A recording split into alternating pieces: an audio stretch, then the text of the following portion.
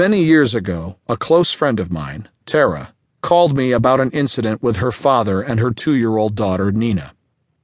They'd been out for a stroll in the park when Nina suddenly became unglued, screaming and wailing to go home. Tara did what she could, but Nina remained inconsolable. After about half an hour, Tara announced, "We have to go, I'm sorry."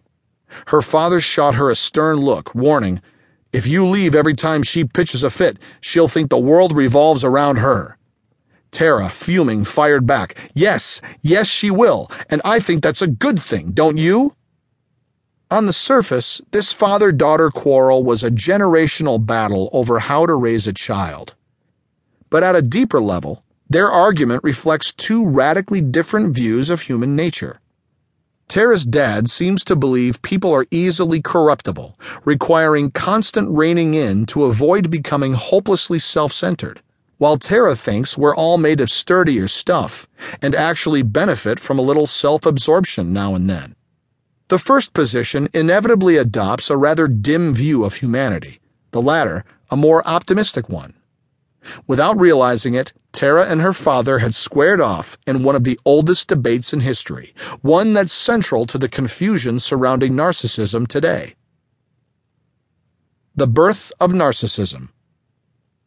Long before the word narcissism had been coined, philosophers fought just as fiercely as Tara and her father over the place of the self in our moral priorities.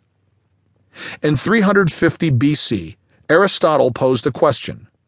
Who should the good man love more, himself or others? And answered it. The good man is particularly selfish.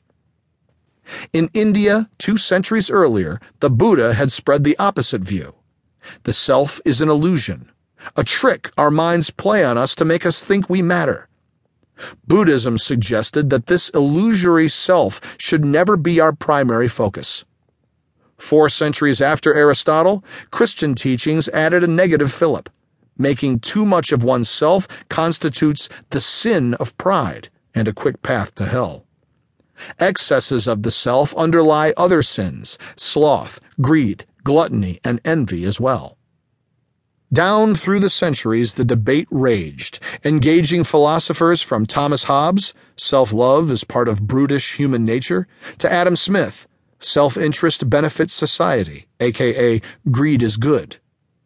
It wasn't until the end of the 19th century, however, that the debate entered into the circles of medicine and psychology, and the word narcissism first appeared. In 1898, pioneering British sexologist Havelock Ellis described patients who'd literally fallen in love with themselves, sprinkling their bodies with kisses from their own lips and masturbating to excess as suffering from a Narcissus-like ailment. 1 year later, a German doctor, Paul Necke, writing about similar sexual perversions, coined the catchier term narcissism. But it was the founding father of psychoanalysis, Sigmund Freud, who in 1914 made the word famous in a groundbreaking paper on narcissism in Introduction. He liberated the term from its sexual connotations, unusual for him, describing narcissism instead as a necessary developmental stage of childhood. As infants, Freud wrote, we're convinced the world originates in us, at least all the exciting parts of it. We literally fall in love with ourselves, giddy with all the fascinating and sexy things we seem capable of. He called this stage primary narcissism, and felt it wasn't just healthy, but also crucial to our capacity to form meaningful, close relationships. Our passion for ourselves as infants gives us the energy to reach out to others. We have to overestimate our own importance in the universe before we can see anyone else as important. But Freud didn't quite know what to make of narcissism beyond infancy. Was it good or bad for adults? On the one hand,